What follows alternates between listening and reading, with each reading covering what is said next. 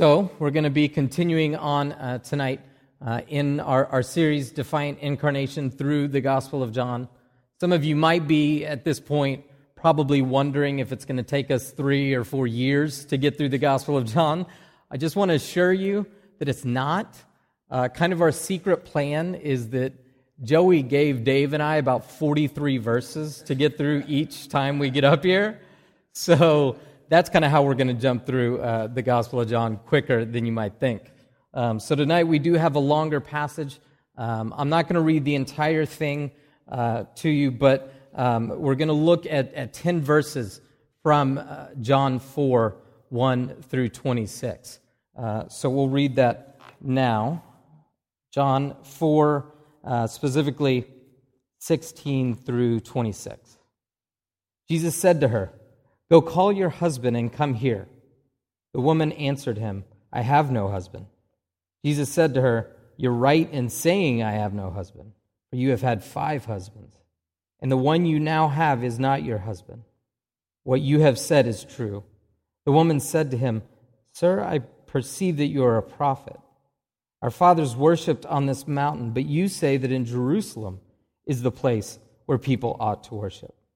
Jesus said to her, "Woman, believe me, the hour is coming when neither on this mountain nor in Jerusalem will you worship the Father. You worship what you do not know. We worship what we know. For salvation is from the Jews. But the hour is coming and is now here when the true worshipers will worship the Father in spirit and truth. For the Father is seeking such people to worship him. God is spirit, and those who worship him must worship in spirit and truth." The woman said to him, "I know that Messiah is coming, he who is called Christ. When he comes, he will tell us all things." Jesus said to her, "I who speak to you am he." So tonight, as we look at these verses, I think that we're going to see very clearly that Jesus is communicating something amazingly profound to this woman. That he's communicating that his gospel, the news of his life and his death and his resurrection and his exaltation, is going to be a gospel for all people. It's a gospel for everybody. We're going to go through the text and pick it apart and look at different aspects of it. But we're going to see that he does this in 2 ways. That he says that the gospel is for all people regardless of righteous standing. And he also says that the gospel is for all people regardless of race or ethnicity. So the gospel is for all people regardless of righteousness. The gospel is for all people regardless of race or ethnicity. Specifically, verse 16 says, Jesus said to her, "Go call your husband and come here." The woman answered him, "I have no husband." Jesus said to her, "You're right in saying I have no husband, for you have had 5 husbands, and the one you now have is not your husband. What you have said is true." I think we immediately have to ask, who is this woman? What are some of the details that we notice about this woman as we walk through the text? Those are super important to this story. I think there's maybe 4 things, among others, that we do notice about this woman. First of all, she comes to the well alone. Secondly, she comes to the well at noon, which is pretty irregular. We'll talk about that. She's a Samaritan. She's a member of a race that the Jews couldn't care less about. We'll talk about that. And Jesus, in this situation, is a Jewish man speaking to a Samaritan woman. So first of all, this woman comes to the well alone. In this situation, typically what would happen is women would go to the wells or go to the well together. It was a social thing. This happened typically in the morning. They would all go together before the heat of the day really peaked and before they really had to suffer under the sun, the Middle Eastern sun. But this woman comes alone, and she comes at noon. And it's very specific about when she comes to the well. this says something to us about who this woman is. Jesus points to this. I mean, he pinpoints it in verse 16 when he says, "Woman, go call your husband." See, this woman was a social outcast. There was a reason she was coming alone.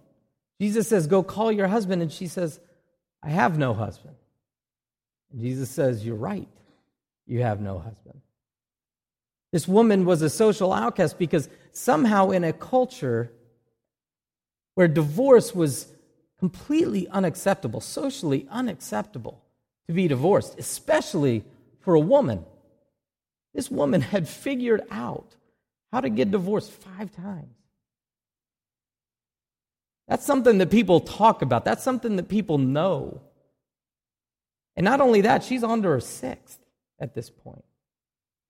This woman is a social outcast. And I'm not trying to condemn this woman, because the reality of the situation is this woman probably lived a desperately and unfortunate, lonely life.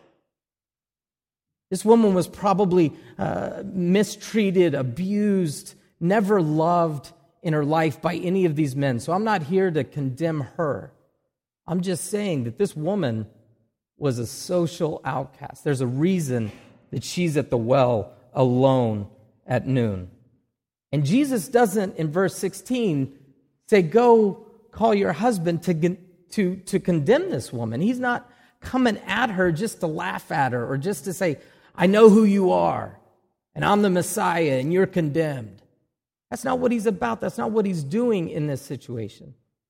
All that he's doing, which is amazing to really see the character of God in this, is that he's pinpointing her sin, all for the purpose of her recognizing her sinfulness and recognizing that she is in desperate need of who Christ is. That's why he does it. Now, it's from a place of love, not from a place of condemnation, and we should see that.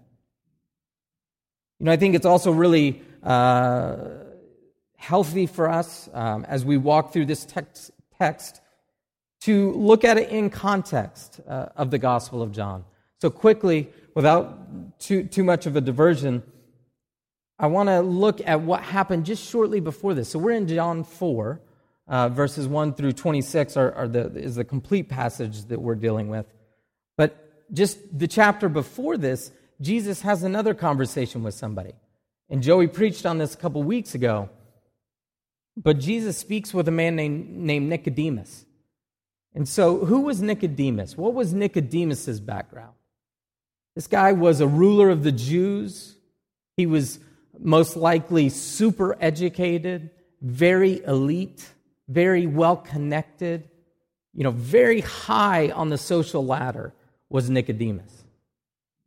And just a chapter later, we see Jesus speaking with this Samaritan woman that, like I was saying, is a social outcast of a group that the Jews wanted nothing to do with. So in my mind, I can't think of a lower rung of the ladder on the social ladder. I can't think of how you get any further down than this woman already was. And so in these 2 chapters, we see Jesus meeting and conversing with these 2 people. So what do they have in common? Because from the surface, they have nothing in common. Well, they have in common the fact that they both need Christ.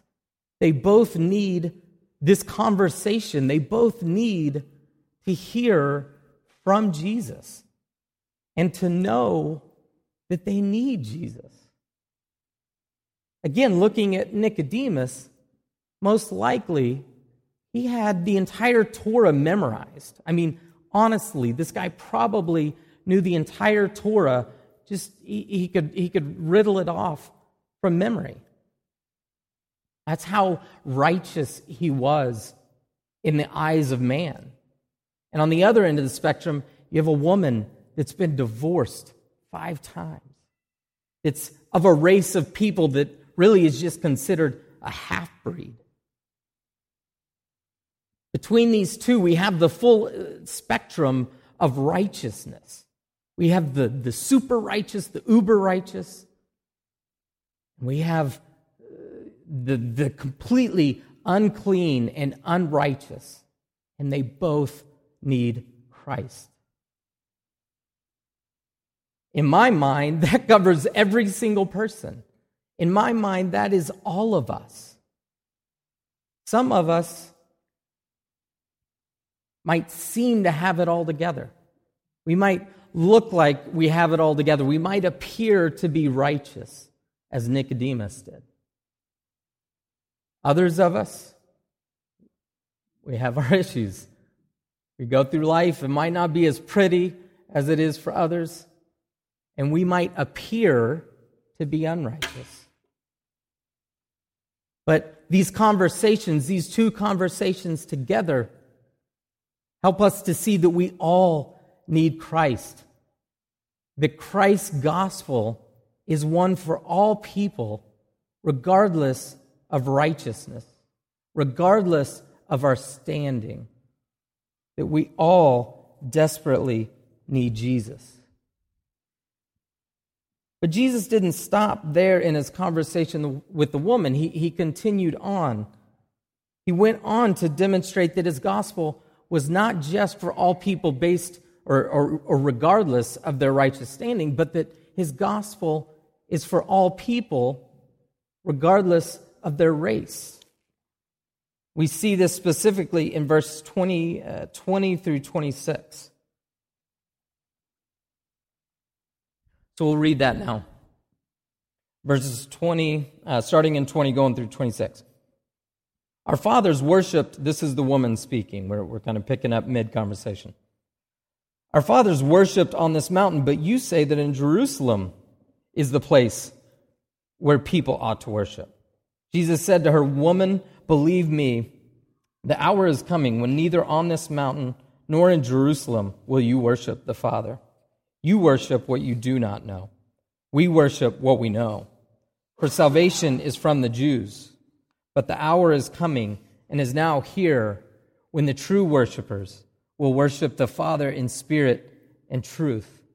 For the Father is seeking such people to worship him. God is spirit, and those who worship him must worship in spirit and truth. The woman said to him, I know that Messiah is coming, he who is called Christ. When he comes, he will tell us all things. Jesus said to her, I who speak to you am he. So I think it's pretty quickly evident that there is some incredible background to this story.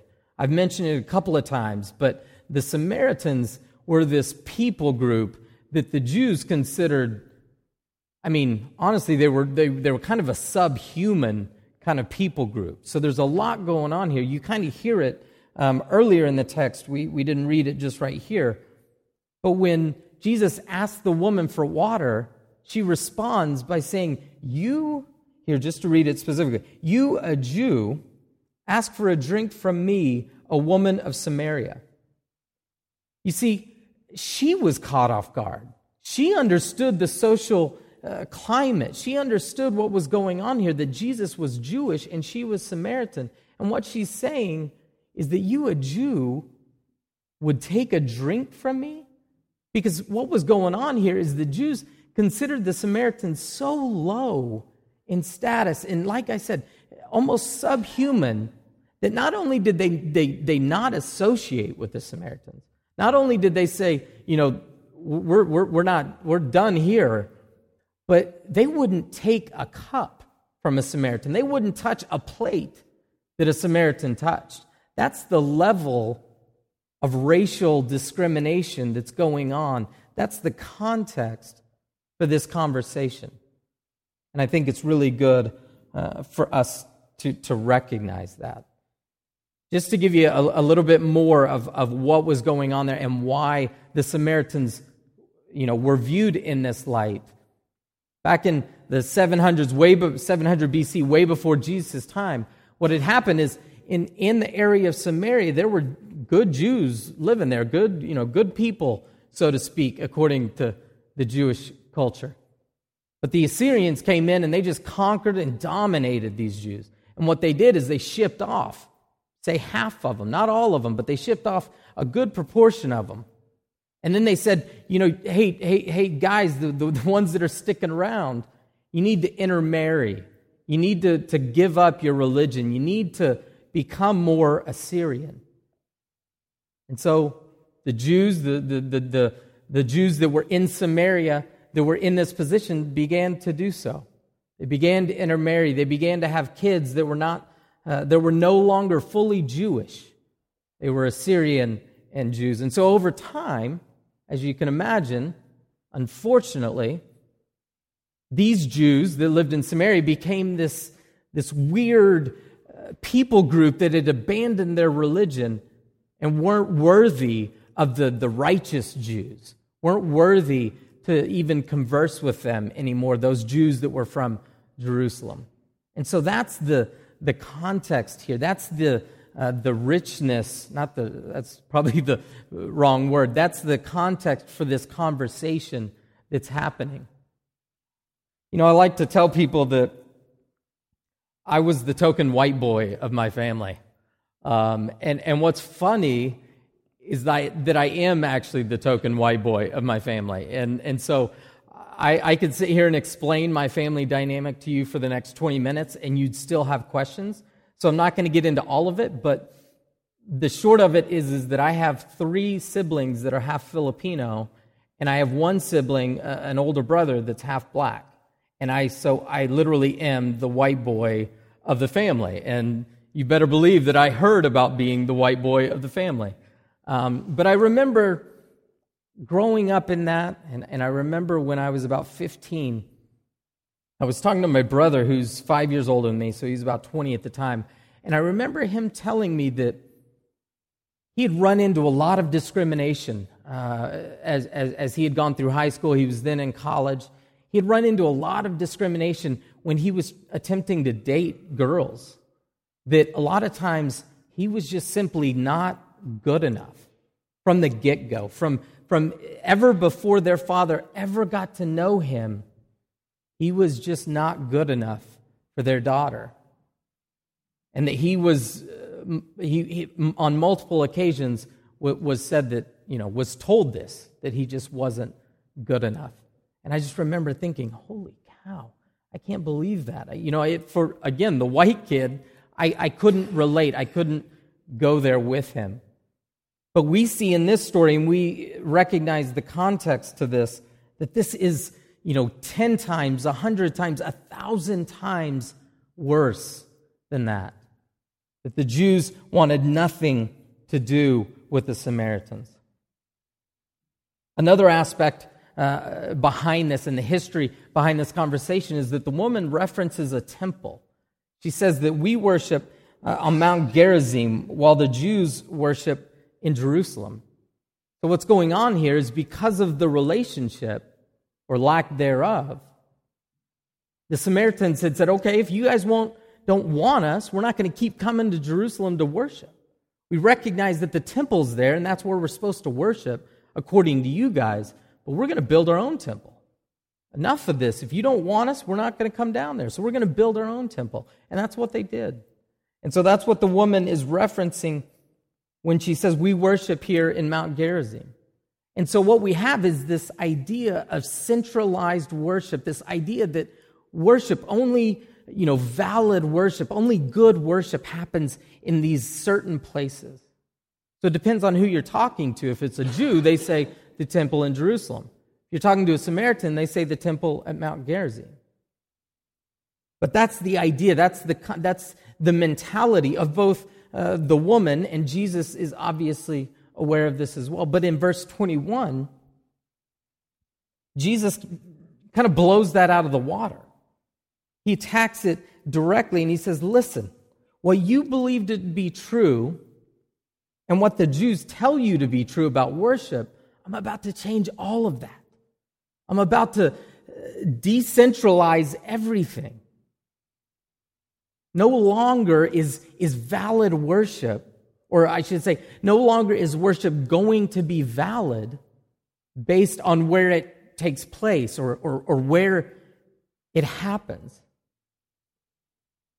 Now, Jesus says that no longer will worship be this exclusive right of a few. He says, I'm about to change all of that. My death on a cross is going to change all of that. It's going to switch the paradigm. Everything will be different. He says that true worshipers are going to worship in spirit and in truth. So, practically speaking, this now decentralizes everything, that worship now becomes possible for anybody that the Spirit lives in, anybody that the Spirit guides. And as we know through the rest of Scripture, that is offered freely, that is offered openly to anybody that would accept the Spirit of God. A great biblical theologian wrote about this, and he put it this way: this God, who is Spirit, can be worshipped only in spirit and truth. The worship must be essentially God-centered, made possible by the gift of the Holy Spirit, and in personal knowledge of and conformity to God's Word made flesh. The one who is God's truth, the faithful exposition and fulfillment of God and His saving purposes. It might be a long quote, but you don't hear anything in there about location. You don't hear anything in there about worship depends on where you are. What you do hear in there is a biblical theology on worship that says worship is valid as long as the Spirit leads it and as long as it's done in truth, meaning it's confessional of what God has accomplished. It proclaims what God has accomplished through Christ. People, this is great news. I mean, to the Samaritan, this had to blow her mind. I mean, I think it's hard for us somewhat because we live in the new covenant. We live in the time where this is reality. But at the time that Jesus was speaking these words, this is groundbreaking. Nobody was talking about worship just happening wherever the Spirit led. Worship was done it was a very controlled thing. It was a very controlled thing that was the right of an exclusive few. But what Christ is doing here, He breaks all that down. And to a Samaritan woman, He's saying, you can have that. It's no longer just for the Jews in Jerusalem. It's no longer just for the Samaritans at Mount Gerizim. It's anywhere that people would call on the Spirit of God and allow the Spirit of God to lead them in worship.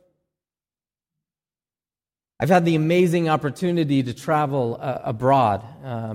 I've been to a number of different countries and just been humbled by the experience. One of the greatest experiences on those trips, and really one of the greatest experiences in my entire life, is being able to worship in another culture.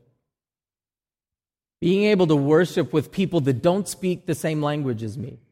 People that share no cultural similarities. Specifically, one of those that I think is so dramatic is in Ethiopia.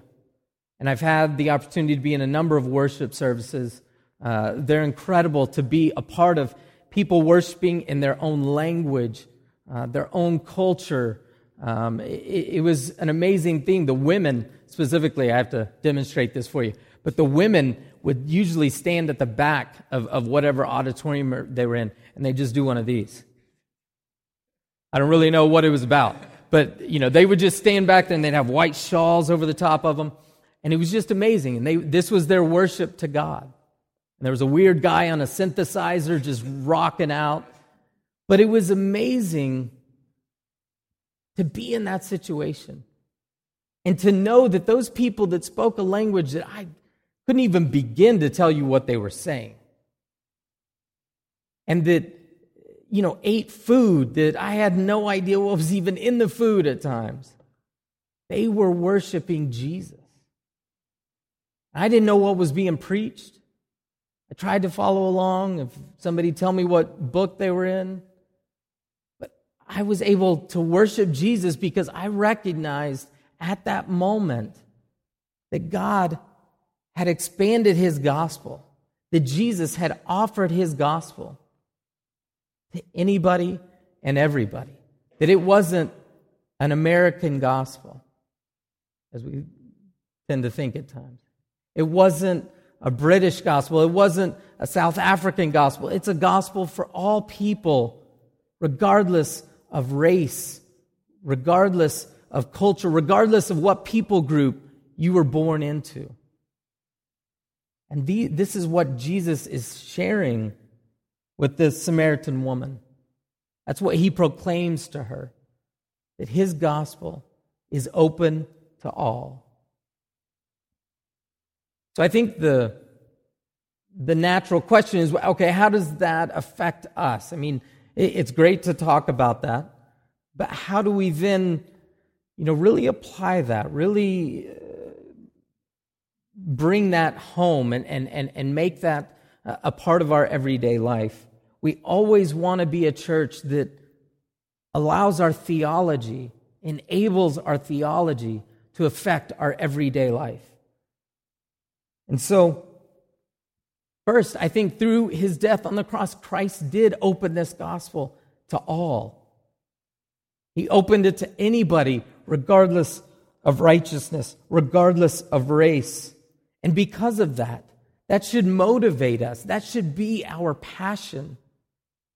That should let us know that this gospel, this truth that we know, this grace that we have received, is for all people, and that we desperately want to share it. We desperately want to communicate that and proclaim that to anybody that would listen, anybody that would hear and hopefully receive. Secondly, I think it just affects the way we worship. It affects the way we pursue and the way we approach God. If we recognize that this gospel that Jesus offered was done freely, wasn't done by anything, again, that the Samaritan woman had done or that Nicodemus had done. It's not offered based on what you've done or what I've done. It's offered freely to anybody that would open their hearts to receive it.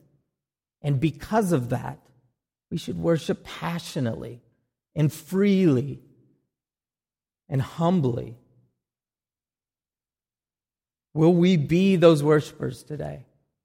Especially as we move through, even now, as we move through the rest of our service, will we be those worshipers that recognize what Jesus has done on our behalf, that he died on the cross for us, and that we come into this place because of that? That should influence the way we sing these songs, the way we take communion here in just a bit. Restoration Road, that's my hope, that's my prayer for us this evening. Let me pray over us.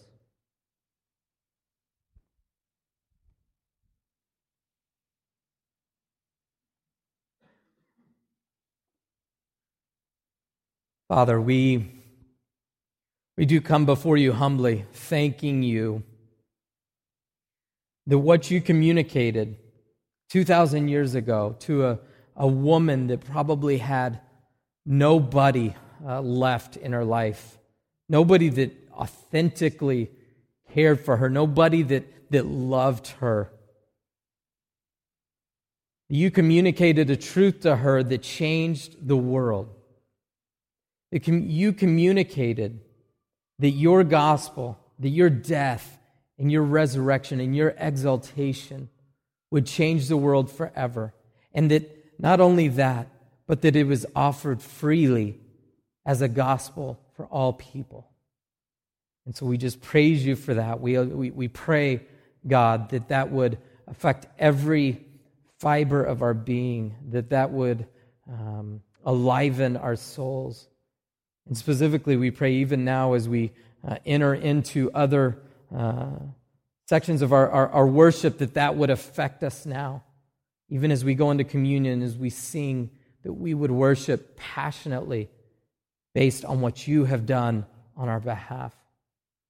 We love you, God. We thank you, and we praise you. Amen.